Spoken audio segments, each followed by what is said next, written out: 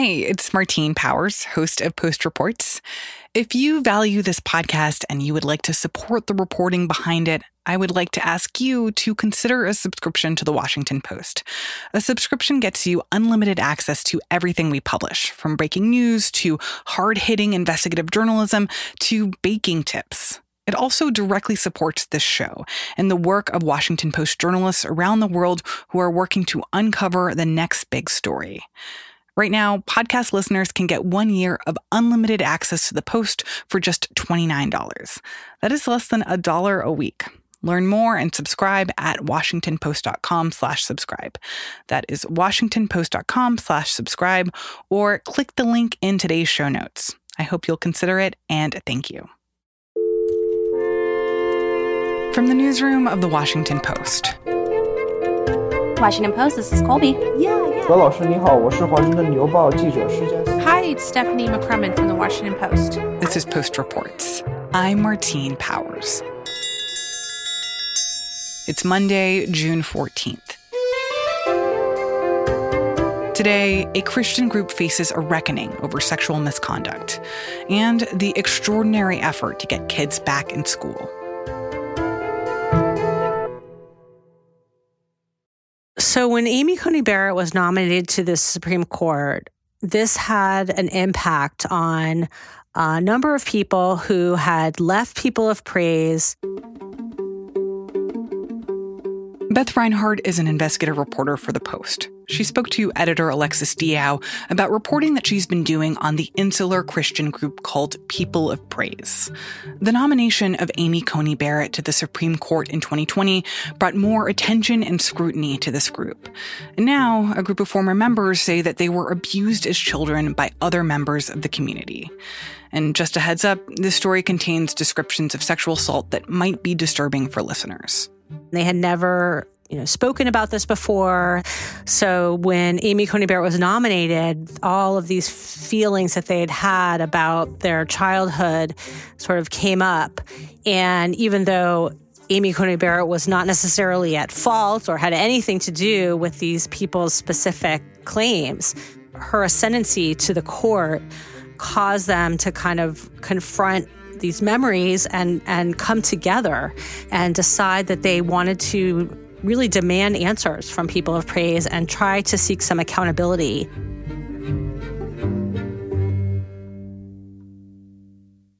Tell me, who are the People of Praise? What is this community? Who are they? And, what do they believe?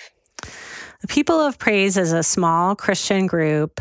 They have branches across the country, but the community is predominantly, I'd say, in the Minneapolis area and in South Bend, Indiana. That's where their sort of headquarters are. And they are overseen by an all-male board of governors. They have sort of traditional views on the role of women in society. People are assigned, at a young age, they are assigned an advisor. Women have female advisors, men have male advisors. And then once women are married, their husband becomes their advisor, who's called a head. And they believe in this concept of headship, in which this person advises you on secular matters like buying a car or taking a new job, but also spiritual matters. And they're a very tightly knit community. They have been around since the early 70s, but they're not very well known. And Amy Coney Barrett's nomination to the Supreme Court last year, her deep roots in this community really put them on the map. And what is Amy Coney Barrett's relation to this community, People of Praise? She was raised in a People of Praise community in Louisiana. She then went to law school at Notre Dame and joined the South Bend branch and has been active in the South Bend branch for many years. Her family is active. Her children attend Trinity Schools, which is the network of schools that People of Praise operates across the country. They have 3 campuses. And Amy Coney Barrett also served on the board of Trinity Schools for a couple years. She's also held leadership roles. She was a handmaid, which was the term that the community used to use for a female advisor. They no longer use that word. but her position is one that is a leadership position that women are eligible for. And Beth, you've been doing reporting on some pretty serious allegations against this group, People of Praise. Tell me how you came across this story.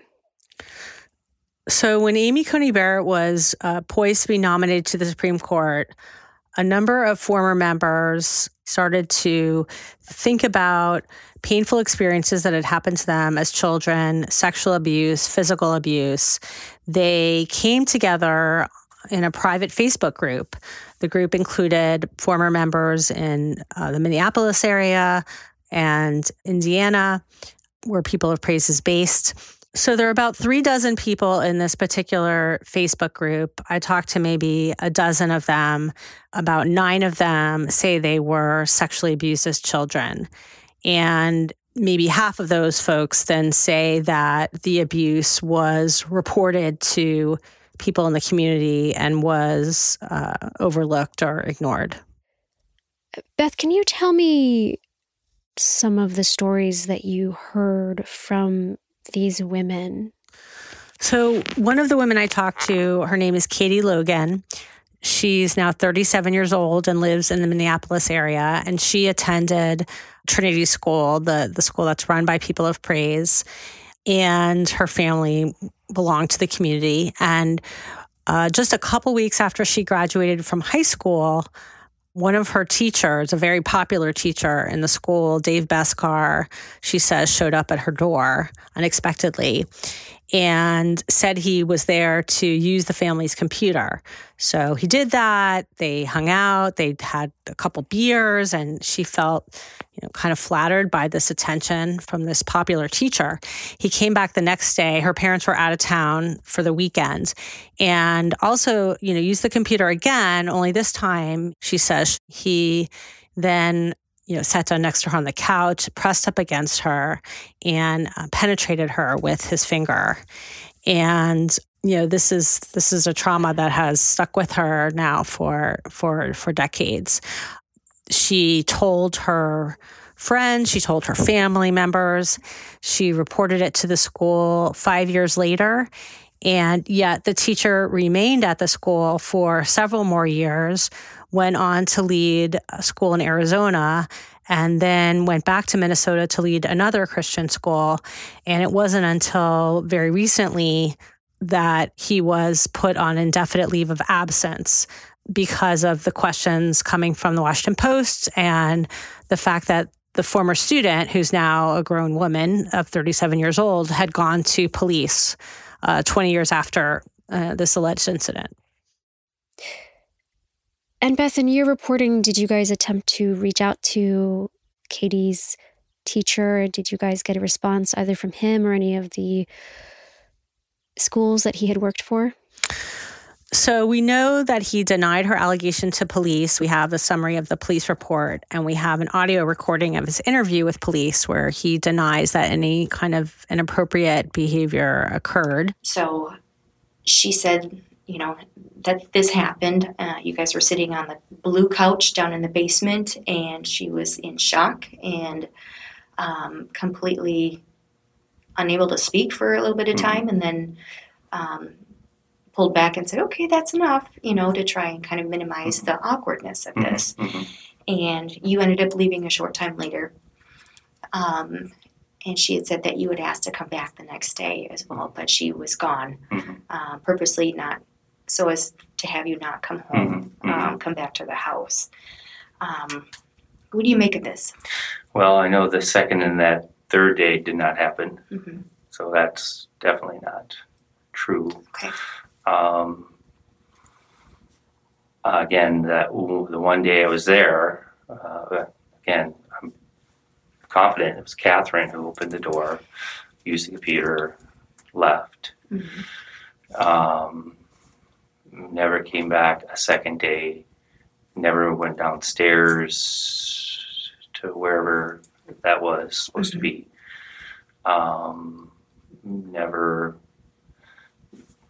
did the other things to Katie. So no, that's not true.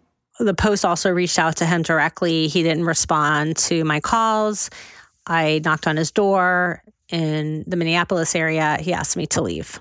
And can you tell me any of the other women that you spoke to, some of their stories?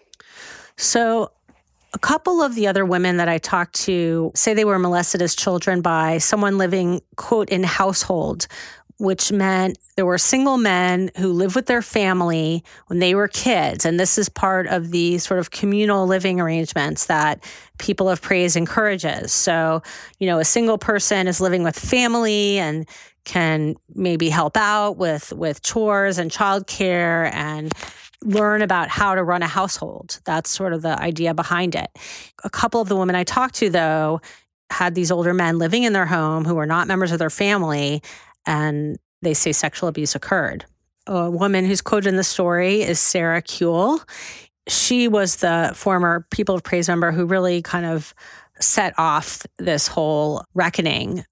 When Amy Coney Barrett was close to being nominated, she wrote a letter to the head of the community saying, I was molested by someone who lived with my family in the 70s. And when my parents brought this to your attention later on, you all allowed him to continue living in the community, participating in religious gatherings and in social gatherings. Sarah took this man to court because she was frustrated with the way People of Praise was handling the situation. And as a result of that court case, he was required to undergo a psychological assessment in which he acknowledged having abused a minor, and the assessment concluded that he needed treatment for pedophilia. But the community had never said to her, we should have handled that differently. What has been the response from People of Praise? Have they responded to any of these allegations? They have. They've hired lawyers who are conducting interviews of these former members about what they say happened to them. They're identifying people, friends and family who can corroborate their stories. They're identifying people they said harmed them and sharing all that information with these lawyers that People of Praise has hired, and says they are conducting independent investigations and they're encouraging people to come forward. And People of Praise says they see men and women as equals, and they take these complaints of abuse very seriously. And, sort of the broader context for this is, it's 2021, and we saw the Me Too movement kind of take off at the end of 2017. And we've seen how, as the months and years go by, it sort of rolls over different institutions, whether they're religious institutions or corporations or different communities. It's been their turn to kind of confront how they've treated women, that have been harassed or abused. And so what sort of forced People of Praise to face that was the nomination of Amy Coney Barrett, because her nomination brought these former members who survived abuse together. And now they're trying to, demand that accountability. And what have you learned about the culture of this community when it comes to, speaking about and addressing these kinds of issues? So one of the principles in People of Praise is about gossip, that you don't gossip about other people in the community, which, obviously is well-intentioned. However, these victims of abuse felt like that principle had made them feel like they were not allowed to make accusations, that they were supposed to, stay silent and not accuse someone who had harmed them, because that would be considered gossip. There was also a lot of emphasis on forgiveness as a Christian principle. The women talk about the shame that they felt after being abused, and they attribute that in part to the way they were raised, that girls are supposed to be very careful with how they dress and how they handle themselves around boys. They're not allowed to date. They're not supposed to do anything that might attract attention, unwanted attention.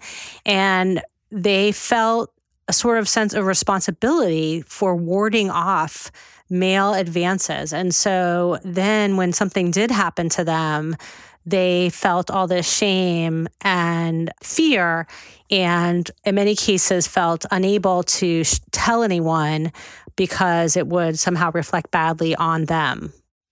I'm curious, in your conversations with these women that you spoke with, what is it that they feel like they need at this point? I think these women are looking for validation. They have long harbored these, painful secrets. In some cases, they shared the secrets and were kind of brushed aside. And so what they are hoping for is someone in the People of Praise leadership to acknowledge what they went through and ideally take responsibility. If it had been brought to the attention of leadership, hey, we should have handled this differently. And this is what we're going to do in the future when we get these kind of complaints. So that's really what the folks in this Facebook group are trying to accomplish. Beth Reinhardt is an investigative reporter for The Post.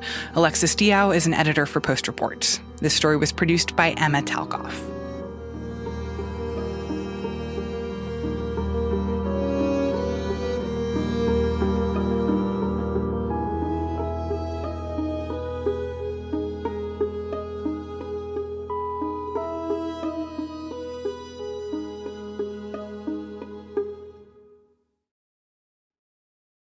And now, one more thing from education reporter Hannah Natanson. A couple weeks ago, I got up early on a Tuesday morning and went out with a elementary school principal, Kelly Shears, who heads West Springfield Elementary, as she drove around and visited the homes of dozens of her students who are learning virtually. Hi there, sir. How are you? It's good to see you. She heads about a 565 student elementary school. It's in a lovely little neighborhood, actually, in Northern Virginia, which is where we were driving all around. And like principals and teachers and superintendents everywhere, she's thinking about the fall right now and how she can get children back for in-person learning, which educators see as the best possible way to catch up students who may have fallen behind. I haven't seen you. That's one of the reasons why I started doing this is I get to pop in virtually, and sometimes you're just a black little square, and I don't actually get to see your faces. And by the time that we were driving around, she had actually already managed to convince the vast majority of her students to come back, often by personal phone calls with the parents if parents are feeling hesitant. But she just wanted to go around and see these virtual learners anyway, because they haven't been in school buildings for more than a year. And she knows they have all these questions and concerns about coming back. And so she was just there to allay fears, make totally sure that they felt comfortable coming back, and show the parents that when their kids do come back, she'll be right there helping them every step of the way. She really emphasized, the safety stuff, how they're going to keep kids safe, and how before school starts, they're going to have an orientation where you just get to walk around and see, this is where my classroom is and this is where the cafeteria is. Because for these kids, they haven't been in school in a really long time, and some of them have never been in school. Well, we will make sure, because you two have never been in our building then, right? So we'll make sure once school gets closer to starting that we have an opportunity for you to come in and learn where your classroom is, see your teacher, figure out where everything is before school starts. Because I know that can be a little overwhelming, right? Yeah. She did congratulate each kid on how hard they'd worked during online school and told them how difficult it was for them to have to do that. But I'm very proud of you, and learning virtually I know is hard, but you guys have done remarkable things. She wanted to just do everything possible to tailor the visit to make the kid know that there's someone who cares about them and say, I am not just an abstract concept. I am here. I know your name. I am learning things about you because I am here. And I will be there in the fall for you, too. And she said she's been able to, learn some really wonderful things about kids this way that she never knew, which she called sort of like a silver lining of doing these visits, which was a pretty exhaustive. It was like 50 families in total. For one kid, for example, she told me she learned that he had memorized the first 60 pages of the Quran and won a big award for that. And she also, in another household, she learned that a kindergartner had actually learned how to write, and that was huge. Learned this year. I'm proud of my writing, and I'm actually good at spelling. I'm the best speller out of the kids. Elbow bump! Oh my goodness, that's awesome. Can I give you something to spell? Sure. What I've heard from talking to this principal and to other educators in different school systems is that a lot of the hesitancy might come from families where there's an immunocompromised family member or the kid is immunocompromised. In some cases, it's more general because the vaccine still isn't available to very, very young kids. So the families where the kids is going to be going into school and isn't going to be vaccinated, for some households, that's really alarming, understandably. They're also nervous for their kids because it's, especially for younger kids, it's been so long now in this other kind of environment. It is a question of how is the return going to go over? So I think it was very reassuring to see the principal cognizant that it's not going to be just roses, the transition back. I think my biggest takeaway after going along with her and then talking to a bunch of other principals and superintendents across the country who are doing similar things is that educators at the end of a totally exhausting year are somehow yet again making a ridiculous push and investing a ridiculous amount of hours to try to get their families back, because a lot of them, the majority, I think is pretty fair to say, just feel that in-person learning is better than online learning and that the only way to catch kids up is to get them back in classrooms. And so even though they're really tired and it would be nice to take a break right now, teachers are texting and calling parents and showing up at doors. Superintendents are knocking on doors too. And they're just pouring all of this extra time and hours to reaching these families. Now is when people are submitting their preferences for next fall. Now is when they have all the families or most of the families sort of engaged with the school system, and things could drop off during the summer, so they want to reach them now. But the level of effort and care and intensity is astonishing. Hannah Natanson is an education reporter for The Post. The story was produced by Sabby Robinson.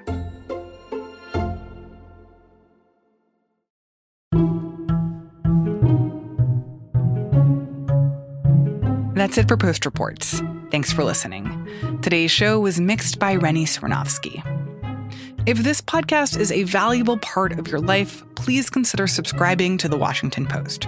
Right now, our listeners can get a year of unlimited access to everything we publish for just $29. The link to that deal is in our show notes and at postreports.com. I'm Martine Powers. We'll be back tomorrow with more stories from The Washington Post.